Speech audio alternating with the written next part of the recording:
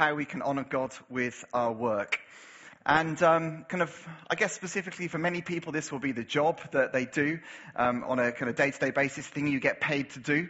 But we need to recognise that not everybody gets paid to work. There might be some people here who maybe they give their time voluntarily. Maybe they are kind of an unpaid kind of child raiser or an unpaid kind of carer of parents or whatever it might be. We also recognise that you might be sitting here, maybe you're retired and you no longer work. Well, you can switch off. And I hope you did it all right in the first place. And even if you're unemployed, if you're looking for work, you can still make a decision that actually when I get a job, I'm going to honour the God who helped me get the job when I actually get it. And you can honour a job in your job searching as well.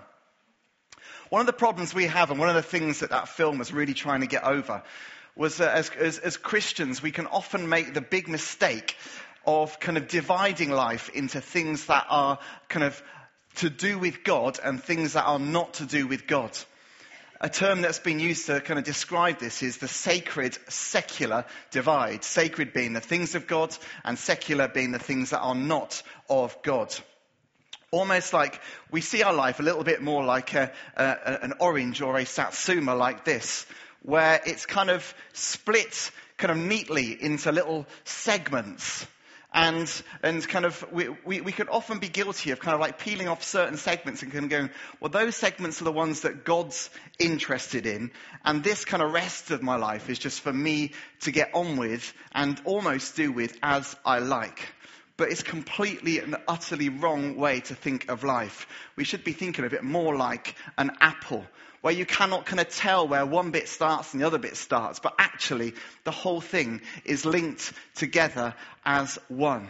Your whole life is what God is interested in, and you should not be taking your work segment and thinking of it any differently than, as we saw in that film, the segment where you probably use the term, that's where I serve God. Well, you're not going to be able to use that term by the time I've finished today.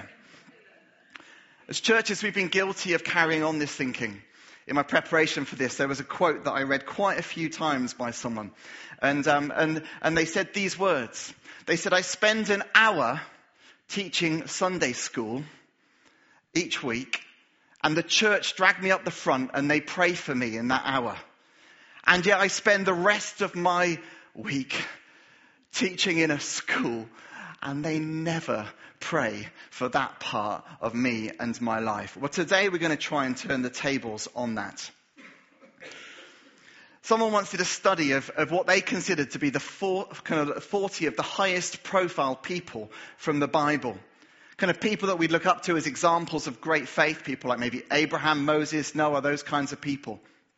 And having studied 40 of them, he discovered that actually around 3/4 of them never ever had a kind of a job or a profession that you would consider related to kind of God stuff. Okay, so 3/4 of them had normal work, normal jobs. They were never priests, they weren't pastors, they weren't missionaries. None of them were in full-time ministry. You can just think of a few examples. Nehemiah, from the Old Testament, he served Artaxerxes, and he was basically a servant, a high-level servant. When he led the people back to Jerusalem, he wasn't a priest, he was a city planner, a civil engineer. He was a construction manager. These are some of the things that he did. When you think of King David and King Solomon, effectively, they were almost kind of like politicians, really. They were responsible for kind of leading a country. Although we know they had a lot to say about God, that wasn't there. They weren't kind of like there as kind of priests. They were there as kings and they were leading. Abraham, he was a nomadic shepherd. That was kind of the thing that he did. Even Jesus spent around 14 to 16 years of his life doing a manual job before he started his full-time ministry, of which he only did 3 years. So Jesus was primarily somebody who just worked a job.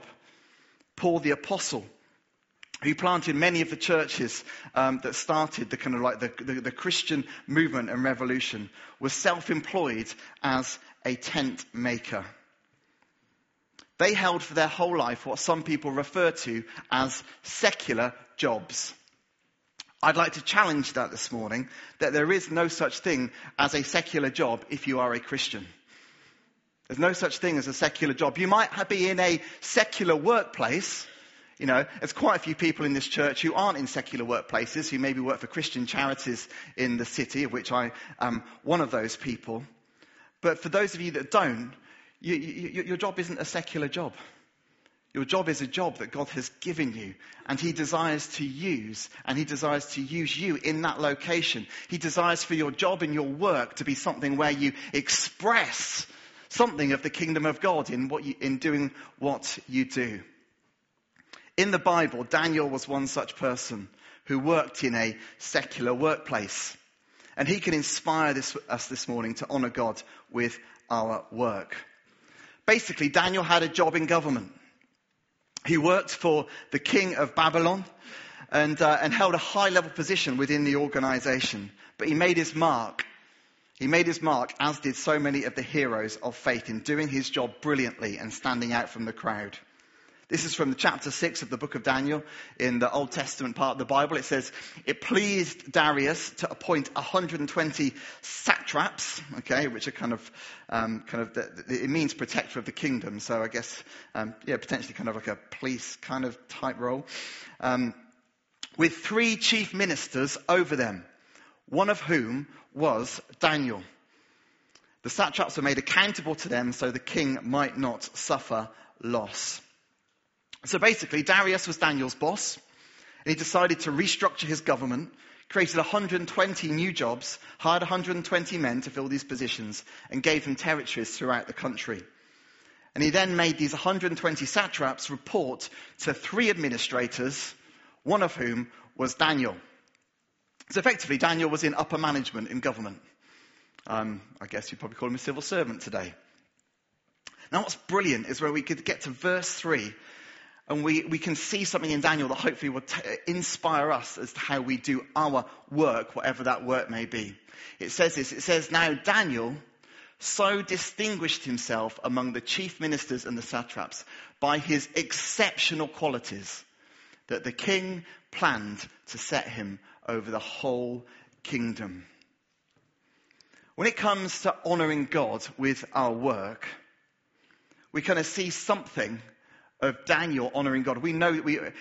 Many of you will know the story of Daniel, where he was put under persecution, where he was being forced to kind of bow the knee to a foreign god, and he chose not to. Ended up in a lion's den. That Daniel, that's the one we're talking about. And God saved him from the lions. But kind of like a key part of his life and his story was that he was a man of exceptional qualities. Actually, back in chapter 5, there is one of the versions of the Bible actually talks of Daniel having a spirit of excellence. A spirit of excellence. And I don't know what you feel when you read that. He stood out because of his exceptional qualities. Now you might be kind of sitting there thinking, well, yeah, it's all very well. Well, he was obviously really clever, really smart, really bright. But the truth is that for you to honor God in your work, whatever that work might be, you can stand out by your exceptional qualities. You really can. That may not mean you're the cleverest person in the office. Yeah? That may not mean you're the cleverest researcher in the university or the hospital where you're working. That may not even mean you're the best cleaner in your cleaning company. But you can still have exceptional qualities. You really can. You can be the person with the best attitude at work. Yeah? If I had a choice, and I'm responsible for employing a few people, and if I had the choice between someone extremely clever with a bad attitude, or someone kind of like middle clever with a great attitude, I take the second person every time. And the reason I'm saying this is because we're all given a certain level of gifting and intelligence and stuff like that, and we can build on it and we can work on it and we can try and improve education, kind of skills, all that sort of stuff. But we only have so much control over that. but we have total control over how we are. Your exceptional quality might be, as we saw, the most caring person in the staff room. Your exceptional quality might be you are the most kind of enthusiastic person serving that coffee in Costa. Whatever it is, you actually have a real chance and opportunity to be a Daniel and to stand out with exceptional qualities. But you might kind of think, oh, really? Why? Sounds like, it takes emotional energy to be caring and enthusiastic and all that sort of stuff, doesn't it? Well, it does for me anyway. Daniel saw himself not as a slave to Darius, not as someone who is working for Darius first and foremost. He saw that what he had been called to do was to serve God. He'd been called to serve God as a senior civil servant in the Babylonian government. That is what he had been called to do. And because of that, every day that he went to work, he wasn't thinking, what do I need to do to impress my bosses? What do I need to do? He was thinking, what do I need to do today to impress my Father in heaven? That good Father that we've just sung about. What do I need to do? By the way, in a sense, we know we don't need to impress our Father in heaven. But what would bless our Father in heaven? What would please our Father in heaven? How can we go about our work? Be that in a business, be that in a hospital, be it as a self-employed musician. How can we bring this, and how can we serve our God with excellence?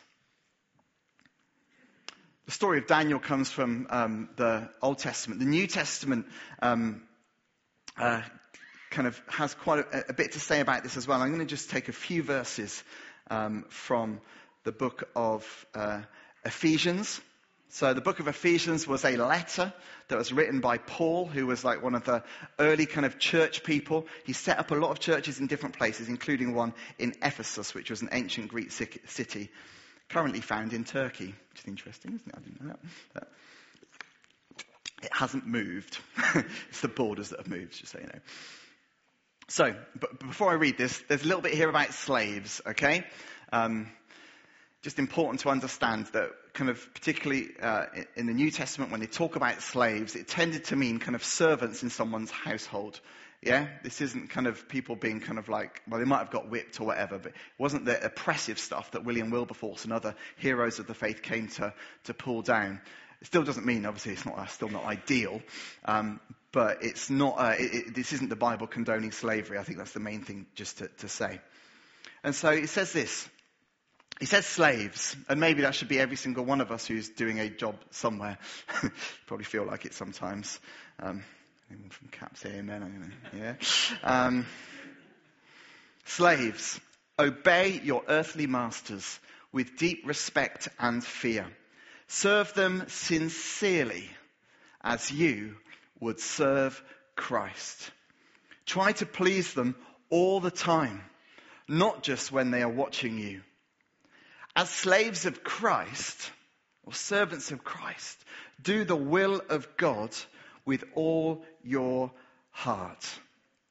Work with enthusiasm, as though you were working for the Lord rather than for people. Remember that the Lord will reward each one of us for the good we do, whether we are slaves or free. This concept, of working with enthusiasm as though you were working for the Lord rather than for people. So work as though you were working for the Lord is transformational when it comes to the issue of work. That wherever you are, whatever you do, you don't kind of say, well, this bit, well, this is just my work. What has this got to do with God? It's got everything to do with God. God is the one who designs work, created work. We know, don't we, that He has created us. He's created us for work. He's created us to be part of his kind of ongoing creation that happens through work, ongoing service of other people, whatever it might be, wherever it might be. But do it as though you were working for the Lord. Because no matter how good your boss is, and I'm guessing a lot of them will be pretty rubbish, but even if you've got a really, really great boss, they're only going to be so motivational as to how much I'm going to do it for them, or how much I'm going to do it for the other people I'm working with. But if we think, actually, I haven't turned up to serve you this morning. I've turned up to serve the living God. I'm going to stack these shelves in worship of the living God. Yeah? I'm going to raise this child in worship of the living God. I'm going to run my printing business in worship to the living God. Yeah? I'm going to design exhibition stands in worship to the living God. I'm going to be a financial advisor in worship to the living God. To have that mindset can transform everything. It can transform your attitude. And instead of seeing that actually it's when you're up here leading worship, or you're out there running kids' work, or you're at home leading a light group, or you're in food bank stacking shelves and reaching out to people in need, instead of seeing as that as your service to God, you see your whole life as service to God. He says, work with enthusiasm. Now, there's a good deal of you in here kind of think, seriously? Work with enthusiasm every single day. But this is the thing. I understand it. If you think I'm just turning up to data input a load of stuff so that this insurance company doesn't get fined by the regulator or wherever it might be, and make sure it's all done properly or whatever. And actually that's just, you expect me to be enthusiastic about that? Well, actually, if you put your hand in God's hand at the beginning of the day, say, come on, God, we're off to work. Yeah? I want to do this for you. I want to do this hand in hand with you. Then you will be honoring God in your work. And I dare say that he will be able to give you an enthusiasm that you wouldn't be able to just muster up by yourself. Yeah? That you wouldn't be able to muster up by yourself. Even in this. So Paul is talking to slaves. So no matter how bad you might think your job is, yeah, these guys didn't get to go home at the end of the day. They were kind of, many of them were kind of trapped normally like 5 to 7 years in kind of slavery, working for a particular household. They had no choice. They had no freedom. And even to them, Paul says, work with enthusiasm. Work with enthusiasm. Find something in God that means you can be enthusiastic about your work. Be a Daniel. Distinguish yourself with exceptional qualities. Distinguish yourselves as the enthusiastic person. Oh, by the way, a lot of you might think, oh, really? But distinguish yourself by being the caring person at work. Distinguish yourself by being the person of integrity at work. Whatever it is, distinguish yourself. When I think about enthusiasm, anybody who shops in Asda in Shipley and has met the guy behind the fish counter knows a guy who distinguishes himself with his enthusiasm. I don't think he gets it from kind of particularly God and God's Spirit, particularly not how much he absolutely loves Halloween and tells me every single year. But he might be, you never know, just come up with a slightly interesting track. Yeah. I also just thought, there's an encouragement here as well. There's an encouragement. I don't know how many people here would like to earn a little bit more money in their job. Yeah, probably not out of greed, but just that little bit extra, that little bit nicer holiday, nicer, or whatever it might be, or just you've been so desperate to give more to the church, and that's the reason what's funny about that? This is really interesting what it says. It says, remember that the Lord will reward each one of us for the good we do. The Lord will reward each one of us for the good we do.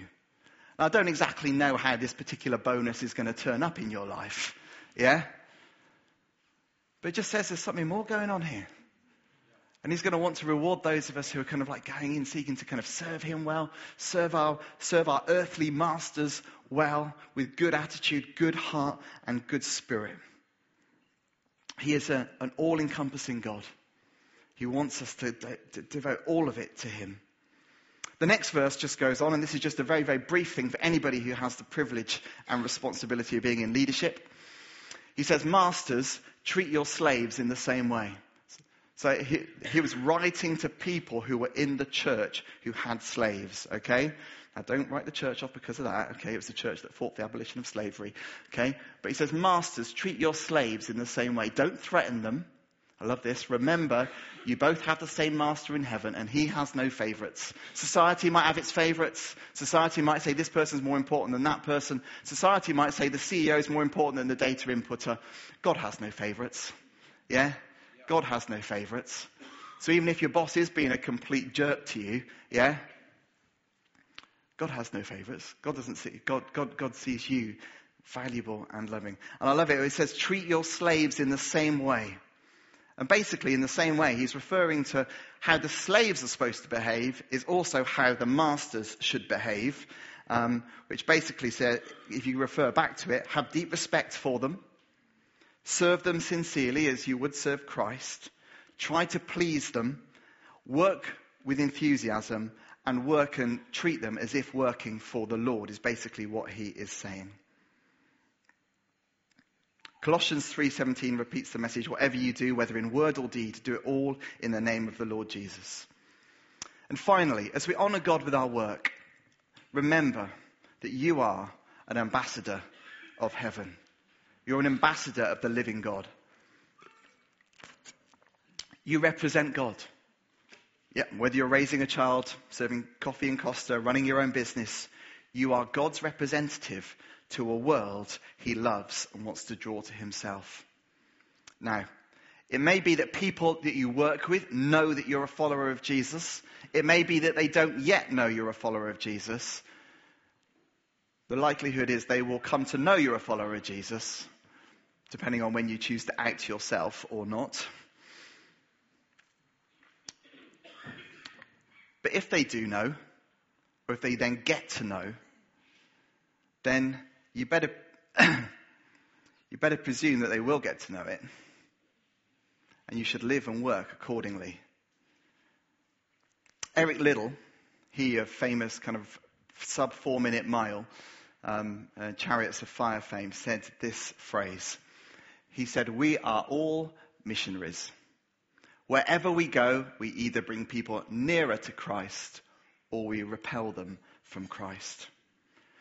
Now, we all know it can be hard at times to share our faith in the workplace. Okay? Just can be. The good news is that if you honor God in your work, you're already starting to. You are already sharing your faith, whether you know it or not. So what message are you sending? Are you drawing people to him? So when they do find out you're a Christian, they're like, oh wow, yeah, I spotted something. I noticed caring, loyal, integrity, not gossiping, not backbiting, hardworking, not always on their phone, not always on social media when they should be doing their job. I noticed something different about them, actually.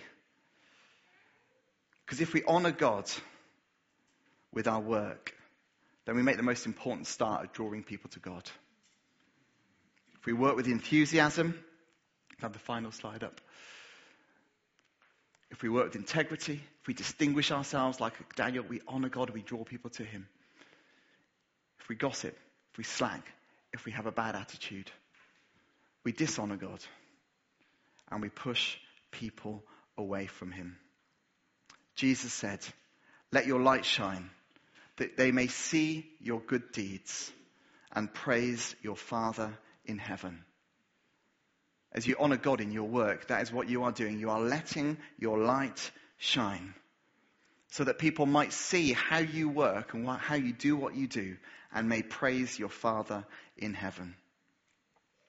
And the brilliant thing in all of this is that as you honor God in your work, reminded of that verse from Psalm 23, surely goodness and mercy shall follow me all the days of my life. If you honor God in your work, if you follow the wisdom that God gives you, you will be happier in your work. Okay? You will be happier in your work. You will have better job security. You will, because people don't want to fire people with good attitude.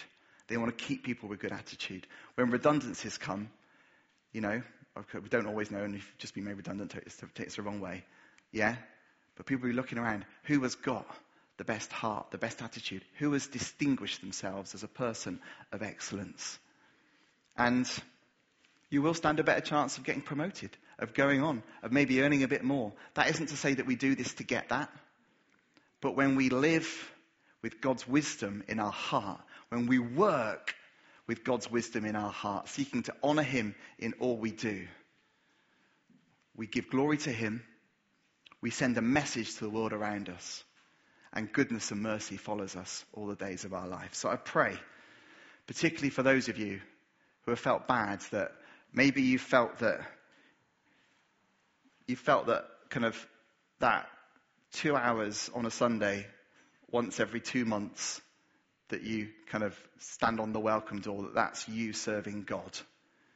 Yeah? And the rest of it, because your job's so busy and so hard, is not serving God. I pray you take away a message. God's interested in the whole thing. He loves your work. He loves what you do. Yeah? There'll be a few exceptions, Presuming there's no drug dealers in the house or anything like that. Yeah? But where you are, serve God with all your heart. Serve him passionately, yeah? And let him use you as an agent of change, kingdom change, wherever you are. It'd be great to pray for the people who maybe feel they've only ever been prayed for in their food bank serving or their kids' work serving or whatever. So would you like to stand? I'm just going to pray for you and then we'll finish.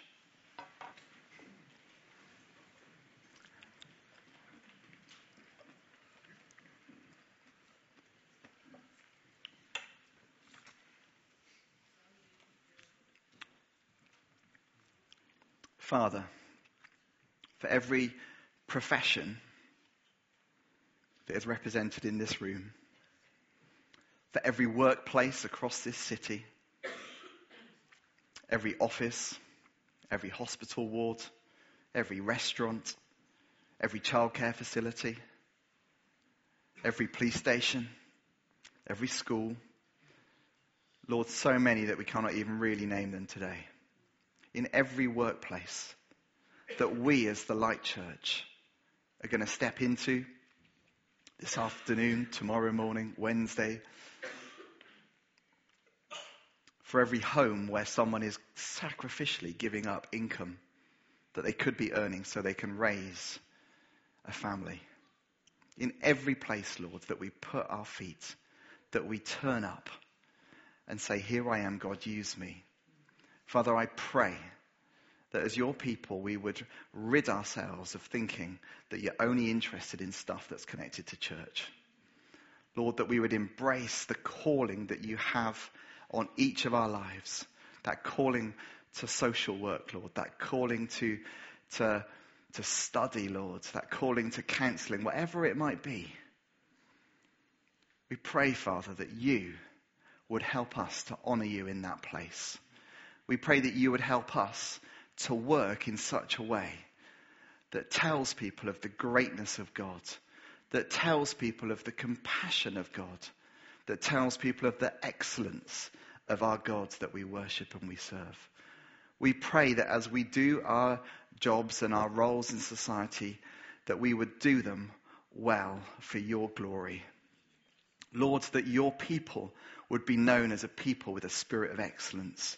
Your people would be people who distinguish themselves, not necessarily by being the cleverest, but in other ways that truly point to your character.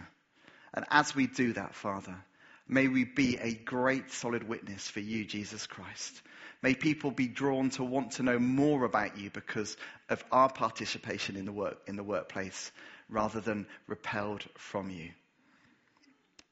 Lord, I thank you that the mission field starts at that point as we leave the door today. May we serve you with excellence because we love you and you love us so unconditionally. I pray this in the mighty name of Jesus. Amen. Amen.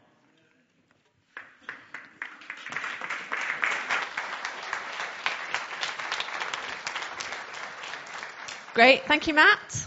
Cool. So that's officially the end of our service. So don't forget to pick up your kids from kids' work. There's tea and coffee at the back. Please stay around. Chat to somebody you don't know. There are always lots of people we don't know, which is a great part of the Light Church. So make an effort. Great. Prayer team is at the back, ready and willing to pray for you. And the